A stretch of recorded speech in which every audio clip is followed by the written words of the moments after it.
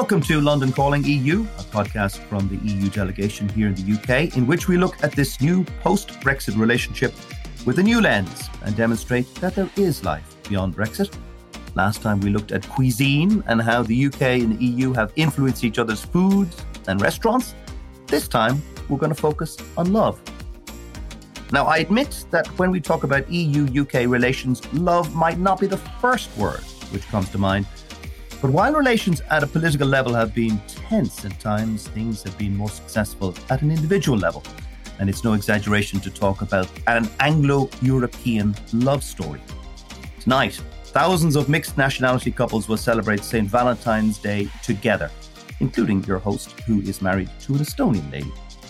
730,000 children were born to European mothers in England and Wales from 2008 to 2019, among them two of my children, an Estonian mother and Irish dad. By 2019, a little more than half of EU nationals had lived in Britain for a decade or more. This is why they were reluctant to leave after Brexit, and many Europeans arrived in the UK post-Brexit. Now, we didn't manage to find an exact number for Anglo-European couples currently living in the UK, but it's fair to say that there are quite a few. Now, before we turn to our guests, we've gathered a number of real-life stories from Anglo-European couples who have met over the years. Blanca came to the UK from Valencia on the Erasmus programme as part of her 5-year degree in architecture. In the kitchen of her student lodging, she met an English fellow student and soon they were dating. Well, she never went back to Valencia and now they are married with 2 children living in Richmond. We also heard from Per, who came to the UK from a small Swedish village as an au pair when he was still a teenager. He had never left his village before and spoke little English. Well, he never left the UK since then and is now happily living in Bristol with his partner, Joseph. Thank you also to Raphael for getting in touch and sharing his story. He came to the UK in the 1970s with long hair, flower shirts, and the dream of becoming the new John Lennon. I'm not sure that he succeeded in that dream, but he met his wife, Caroline, playing the guitar in a nightclub in Soho. They've been living together for the last 40 years and now own a vintage music shop in Edinburgh. I got to know a warm, vibrant, colourful, multicultural society, the likes of which I had never experienced before. I saw people from different walks of life, going out together, enjoying life, breathing freedom. I immersed myself in the melting pot of cultures, traditions, and music indeed, and I truly fell in love with this city and this country. Now, that was Ursula von der Leyen, the President of the European Commission, talking about when she fell in love with London when she was a young student at the London School of Economics. Now let's turn to our guests who have all personal ties to the EU in some way, shape or form. Monique Hawkins is the Policy and Research Officer with the 3 Million Group, which represents the estimated 3 million EU nationals living in the UK, a number which was an underestimate, as we will discover. She's also a European national, Dutch, with a British husband. Robert Wright is from the Financial Times, whose daughter was actually born in Hungary. Marina Fernandez-Reno is a senior researcher at the Migration Observatory at the University of Oxford. And Emma Beddington is a British writer and Guardian columnist who spent many years in Brussels with her French husband and now lives in Yorkshire with her family. In the pre-Brexit days, she used to be the travel restaurant critic for the Eurostar magazine Metropolitan. She wrote a lot about our topic and will provide a witty and hopefully original perspective. They've all got personal news stories of love across national boundaries. So let's start with yours, Monique, from the 3 Million Group. Hi, thanks for having me on. Yeah, I was really keen to come and study in the Netherlands. I remember doing a deal with my late father that if I earned enough money to pay for the first year of uni in the UK, then he would pay for the rest. So in 1984, I came over, having worked for a whole year to finance it. And luckily, after 1 year, the Erasmus arrangements kicked in. So the rest of it was very much better. And I've never left, fell in love with the country, eventually fell in love with man, got married here, got 2 children who are both British, dual British-Dutch, and still totally love the country, even though, of course, was very upset by Brexit when it happened. Well, we will deal with some of that in a moment. Emma, tell us your story. So after I left school, I went to work for 6 months in a school in France as an assistant. And my husband, future, long in the future husband, was working there doing his civil military service. That was back in 1995. And we sort of long distance dated for a few years. In 97, he moved to London, studied there, and we lived together in London until 2005, four, something like that. Moved to Paris, moved back to London, moved to Brussels, spent 12 years very happily in Brussels, and moved back to the UK in 2018. And we have two sons who are dual French British nationals, who are now 19 and 17. Did you guys date in French or date in English when you first met? French. It's always been French. My husband, I think his chat-up line was that he wanted to practice his English. And so we went out to a cafe and we practiced this horrible, horrible English on me for about 2 minutes. And then I think a little longer, maybe 15 minutes. And then he sort of said that he realized that every time he was missing a word, I would just sort of supply it in French. And he realized that, in fact, things might be a bit simpler if he gave up on trying to practice his English on me. So, and now I think we speak like a horrible hybrid of French structure, and then whenever the English expression is better, we just stick it in there. So it's horrible. It's not a real language. Non a peu coûte the mustard. Marina, tell me your story, if you have one. I was born in Spain. I'm a Spanish national. During my PhD, I stayed for a year in London. I really like it, actually. And then I moved back to the UK in 2018 for a job here at the Migration Observatory. And I've been living here since. So I think I will continue living here for the next years. Now, Robert Wright from the Financial Times, can I bring you in? How come your daughter was born in Hungary, Robert? Many years ago, I was the Financial Times' correspondent in Budapest. So I lived there from 1999 till 2003. So I had the privilege of watching Hungary's process of accession to the European Union, which was an interesting process in lots of ways. I was there during the first government of Viktor Orban, who's obviously Prime Minister again now, saw some of the formation of his political project at that time. My wife and I were in our 20s at that point, late 20s, came to the point when we decided to start a family. So our daughter was born 20 years ago in Budapest, in the Hungarian State Railways Hospital. Does she speak Hungarian? Well, we left when she was 18 months old. Right. So at one point, before she left Hungary, I think she spoke Hungarian about as well as she did English. She didn't speak either tremendously well at that point, but she definitely seemed to understand Hungarian as well as she did English. Unfortunately, I'm the lone Hungarian speaker in the family now. Anna doesn't remember too much about that. She's now at Cardiff University studying computer science. She's going through life constantly explaining to people why this person who is a British citizen has British parents, why she was born in Budapest, a place that she doesn't particularly remember. So that's our little gift to her. Yeah, she should do some sort of laminated card to hand to people at parties. Yes. Why hasn't there been the much feared or much anticipated Brexodus, i.e. the number of European nationals living in Britain rose from 3.2 million in 2015 to 3.6 million in 2019, despite the talk of Brexit Britain as an unwelcoming place? Why has that been the case, and to what extent do you think this shows strength and resilience of Anglo-European couples? When you start looking at this, it just becomes clear how complicated the picture is.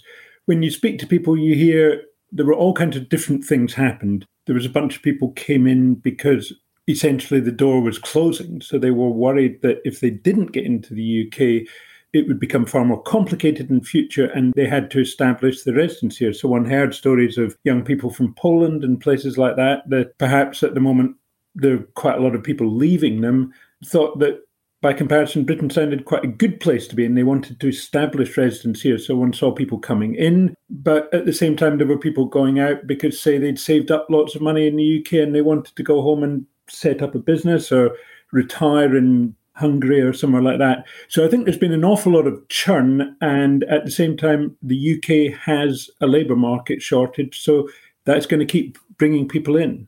paradoxically, many Europeans are becoming British citizens because of Brexit. They're concerned that they might have lost their settled status if they leave Britain, and as that was especially the case during the first pandemic, wasn't it? Do you have any numbers on this phenomenon? And these people will be allowed to vote in general elections and referendums in future. I wonder what impact that might have on British society and British politics in years to come.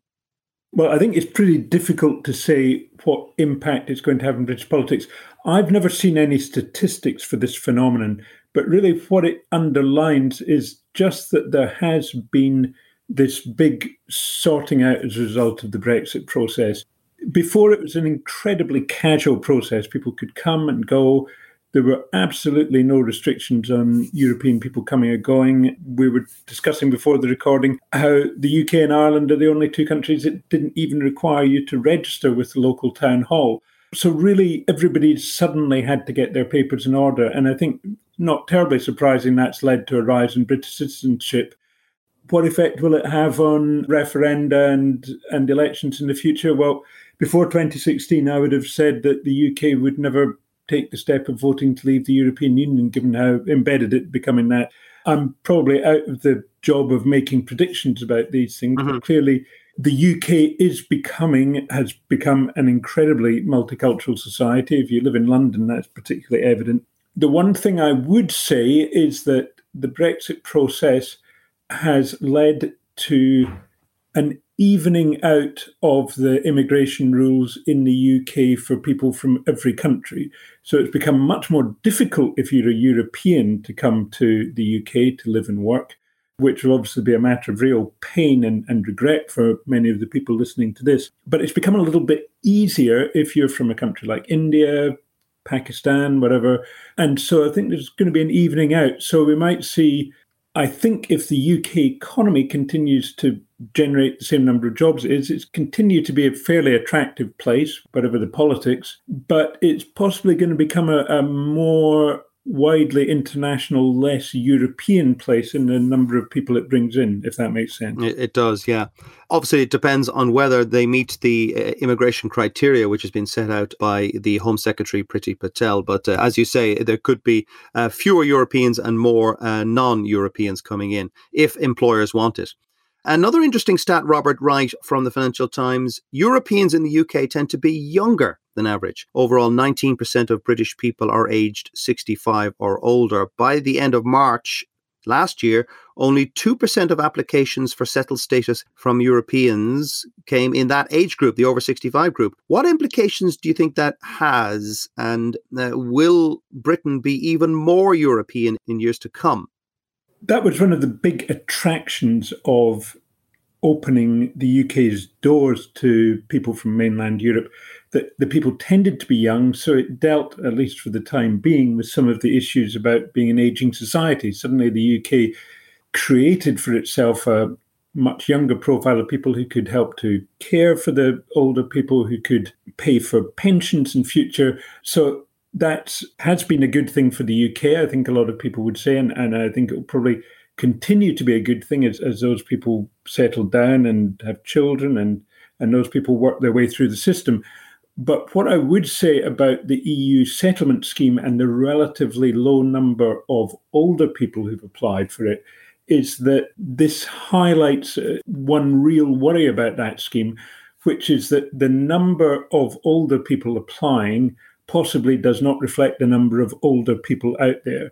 There's been a concern all along. We've talked about how there are lots of couples in the UK, either like yourself, people from different nationalities, or possibly people who've come together from one country. And a lot of those people have brought granny over to look after the kids. And often the grandmother will be living somewhere, perhaps speaking only Romanian, not really mixing in society. And there's definitely a worry that a lot of those people are not registered for the EU settlement scheme. And that is probably a worry. So yes, the people skew younger. Yes, there aren't that many applications from older people. That does not necessarily mean, unfortunately, that there aren't quite a lot of older people now slightly hidden from the system, living in people's homes, bringing up children, and possibly unaware of quite what a problem they potentially face down the road. Okay, well, let's go back to Monique. How has Brexit affected those European relationships on St. Valentine's Day? I was really, really devastated after the referendum. I was surprised by the strength of my reaction, really. And my first reaction was, I'm now finally going to actually apply for British citizenship. In the long past, I couldn't have done it because the Netherlands wouldn't allow dual nationality, but they'd introduced an exemption that if you were married to a Brit, you could. So I thought, okay, I'm going to do it now. I'm going to pay the vast sums of money to do it. Was it expensive? Yeah, it was £1,500 altogether. Uh, So in the process of it, it was very complicated, but one of the prerequisites was to get a permanent residence document. And I ended up getting refused for that on a technicality, and that actually sort of hit the media at the time. And it catapulted me into realizing how the Home Office treats sort of both non-EU citizens and EU citizens. My eyes were completely opened by what people have to deal with. I mean, we were lucky that we just had this rights-based framework to be here, but now that everybody has to interface with the Home Office, and that's actually what led me to join the 3 million. I was very lucky that my husband was extremely supportive of all this. He felt upset about it as well. He did get a little bit tired after like a year and a half of me raging every single day about it. I've eventually accepted it, but he has been supportive all the way through. I can't quite imagine how the relationship would have sustained if, for example, he'd been a Leave voter. I'm not trying to be partisan here, but I think the lack of support would have been really, really difficult. That's a good point, Emma. Do you think it's possible that relationships would survive if they voted the opposite way in the referendum?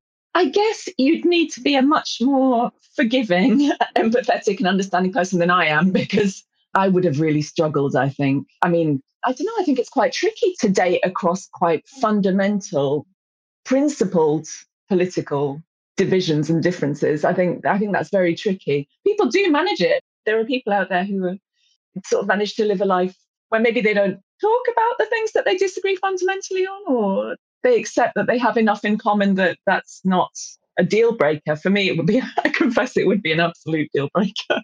Marina, is there any evidence that relationships, long-term relationships, broke up after 2016 between Brits and Europeans? I don't know any evidence of that, but obviously I assume that if, as they mentioned, if people have different political positions, particularly in such a salient issue like the EU referendum, that would have strained any relationship.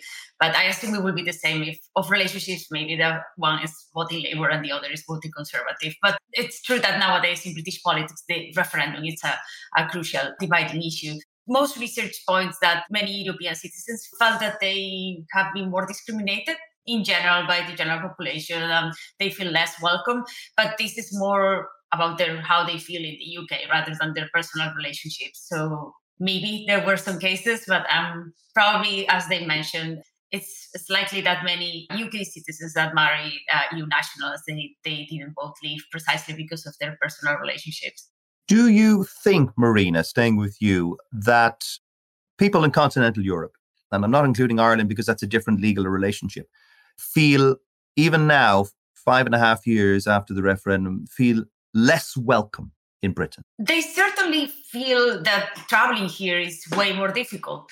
Before, anyone from the rest of Europe could move here easily, just settle for work, study here and pay the same fees as UK nationals. And now this all has changed. At the beginning, as we know from the newspapers, people were still not aware of these different rules, and some people have different negative experiences in the border trying to enter, and they were not totally aware that the rules have completely changed in the sense that now EU citizens are subject to the same rule as non-EU citizens. So I don't know if less welcome, but for sure it's not as easy a destination to work or to come to live as it was before. Monique, do you think all these thousands, hundreds of thousands of transnational relationships, do you think they will bubble up from below to policymakers in future, maybe not now, but in future, to soften the relationship between the two unions or the two administrations? Well, that would be great. Certainly in our group, we see a lot of people who have become very, very motivated to get more involved. with politics. We have several people in our Young Europeans network who have now stood for and been elected as councillors, who I think would have great ambitions to eventually go into parliamentary politics as well. And yeah, it would be great if ultimately things are softened, because just like Marina said, we see a lot of people feeling very unwelcome. So even people who do actually already have status, because the status is a digital only status, we have had countless examples of people not being able to prove it at the border. Because, if you renew your passport, you're supposed to update it. These updates can take months. And so people turn up at the border having done everything they've needed to do, and they still face a really unfriendly border guard. I mean, it's a bit luck of the draw. Some of them are great. Some of them are really quite hostile. And we've had several reports of people saying, the treatment I received at the border, even though I've lived in the UK for 20 years, it's enough to make me want to now up sticks and leave. I'm so fed up. Well, Emma, do you think it's possible that Europeans who either live in Britain or lived in Britain or have access or settled status, wherever it is, could become a kind of an ethnic group like British Asians or Afro-Caribbeans or something, that they would be categorized in such a way, not necessarily in statistical reasons, but they might identify themselves as British Europeans? Oof, that's an interesting one. It's such a diverse group, isn't it, that it's quite hard to imagine how that would happen. I think the Caribbeans would say the same, and I think the British Asians would say the same as well. Do they indeed? The question then is, do they in fact identify as a group and say, well, I don't know. Drawing on my personal experience, I wouldn't say that my husband or my sister's boyfriend, who's Italian and lives in the UK, sort of consider themselves as an ethnic group. No, I don't think so. But maybe over time that'll shift. All right. Yeah, I just wonder whether in 10 years' time that might be an issue. Marina, where have people mostly settled from continental Europe when they've moved to Britain? I mean, the obvious consideration is they've lived in the cities, obviously London, Manchester, Birmingham, etc. Is that true? And where else have they tended to settle? Yeah, the patterns of settlement are slightly different to non-EU migrants. So non-EU migrants, they are more concentrated in London. But in EU migrants, especially, they start, let's say, settling in other areas that were not traditional migration destinations, like in Northern England, East of England. So they are, let's say, more evenly spread across England compared to non-EU migrants that they tend to concentrate in London. I would also like to comment on the issue that you just raised about the ethnic group, whether Europeans would likely to consider themselves an ethnic group. I think they're quite difficult because many of them, they tend to associate to other co-nationals, so people from the same nationality. But also in the future, so for example, the children of these people, it's less likely because at least in the UK and in most European countries, ethnicity also is perceived also as a racialized category, unfortunately. So at the end, many people, probably the second generation of children of migrants, they will just be as other Brits because they look the same, and they won't probably have the same levels of discrimination that Asian minorities or Caribbean people face, even though they might be their grandparents might have been from the Caribbean, but they themselves are born British.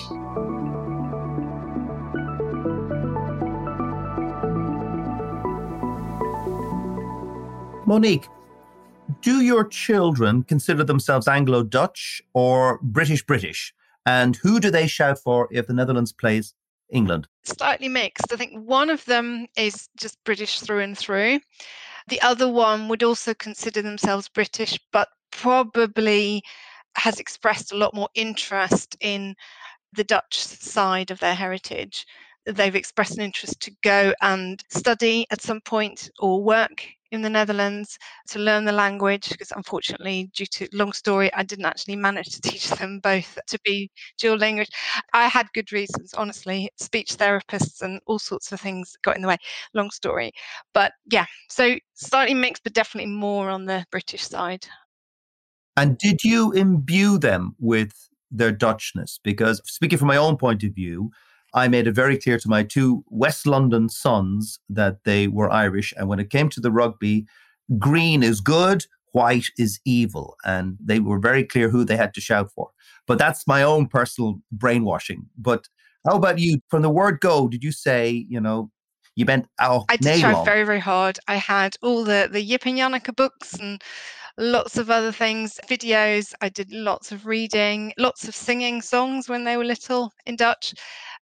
Dag vader, dag moeder, dag zus Ursula. It's very good. They're forced to have orange as their favourite colour.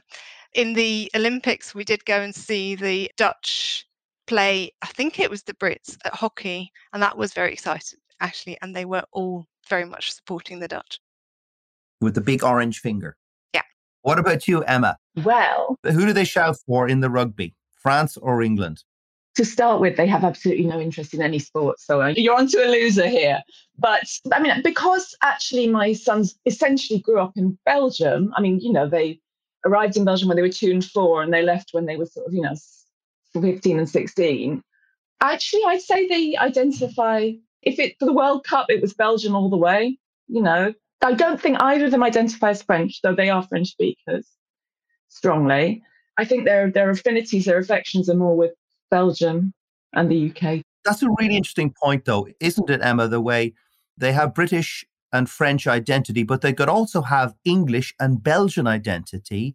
And as you've said yourself, they identified with Belgium in the European Championships and the World Cup. Is there much of that, Marina? Is there much of that kind of blurred identity? Certainly there will be in my household between Ireland, Estonia, and England. Yeah, that's very common, especially among children of migrants and also children that one parent be national, like the cases of the Monique or Emma. So that's very common, and actually it's good, right? They integrate 2 different national identities. Sometimes the identity of the country where they live in predominates over the other, but that's not necessarily the case. And we can see that every day in the UK because there are many people whose parents are from other parts of the world and they perfectly or speak the language or they integrate their cultural habits. And that's perfectly possible. It doesn't mean that they have less, let's say, attachment to the British identity just because they also have another identity.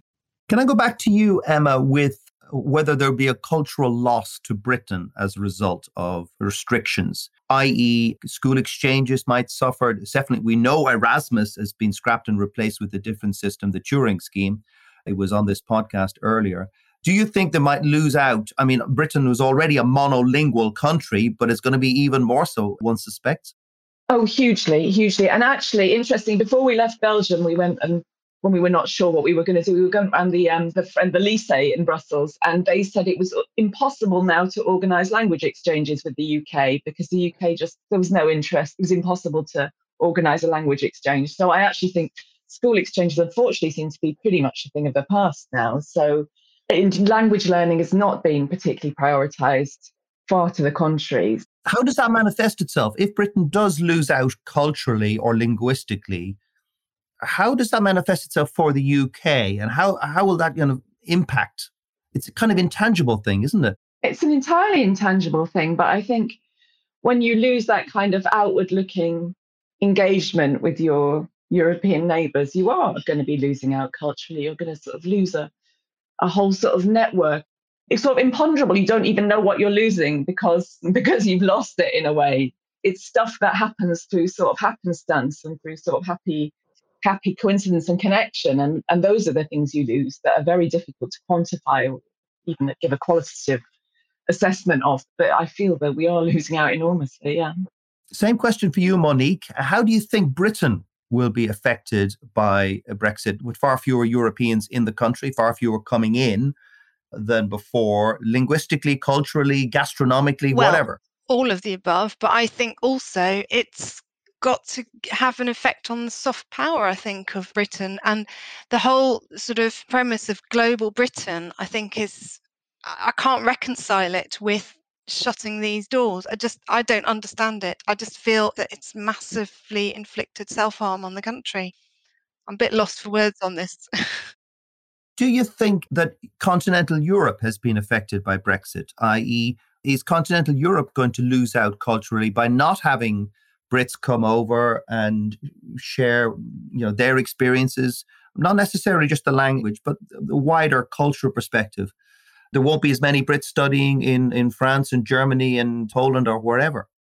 For universities, definitely has had a big impact, Brexit, because at the end, there will be way many EU students coming to the UK and the other way around, especially coming to the UK, but particularly because of the fees, because they will be at the same price. They will have to pay the same as non-EU nationals, which are quite high.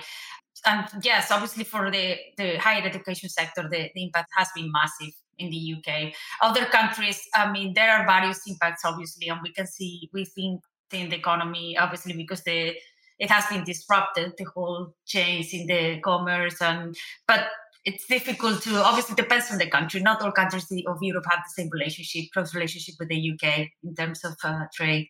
Okay.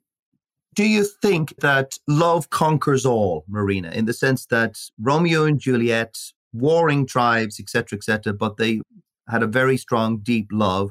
Or are we in an age where social media where people put themselves into camps and put themselves into silos?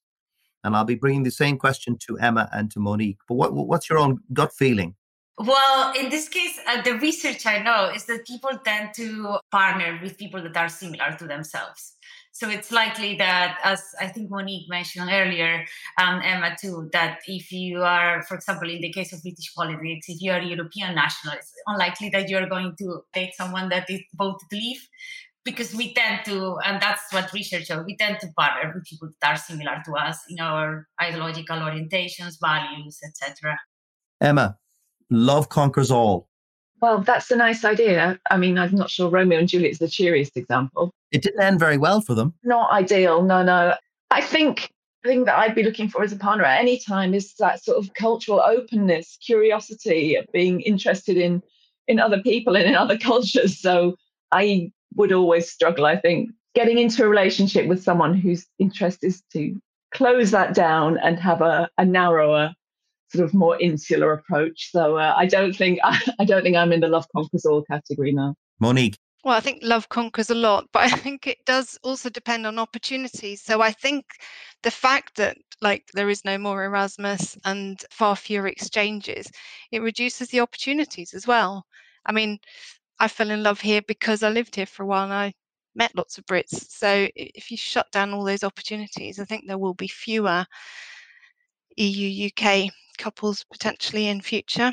And also, I have to sort of say the Home Office conquers love in a lot of cases, because, I kind of want to almost say to British children, luckily mine are dual nationals, but sort of say, whatever you do, don't fall in love with someone foreign, because you've no idea the amount of difficulty you're going to face. And I mean, at 3 million, we're getting absolutely regular reports now of families split through, even people who do have status. One half will be trapped abroad because of bureaucratic issues to do with expired biometric cards.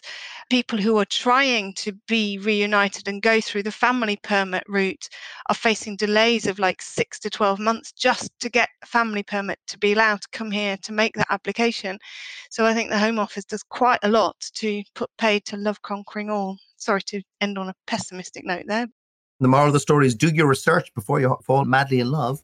Well, that brings to a close our podcast today. I want to thank all our guests for a wonderful discussion. Robert Wright from the Financial Times, Monique Hawkins from the 3 Million Group, Marina Fernandez-Reno is with the Migration Observatory at Oxford, and Emma Beddington, the writer and columnist with The Guardian. Remember to subscribe to the London Calling EU podcast wherever you get your podcasts. And that way it'll pop into your inbox when we do a new one, which we will be doing in a few short weeks. But from all of us, ciao for now.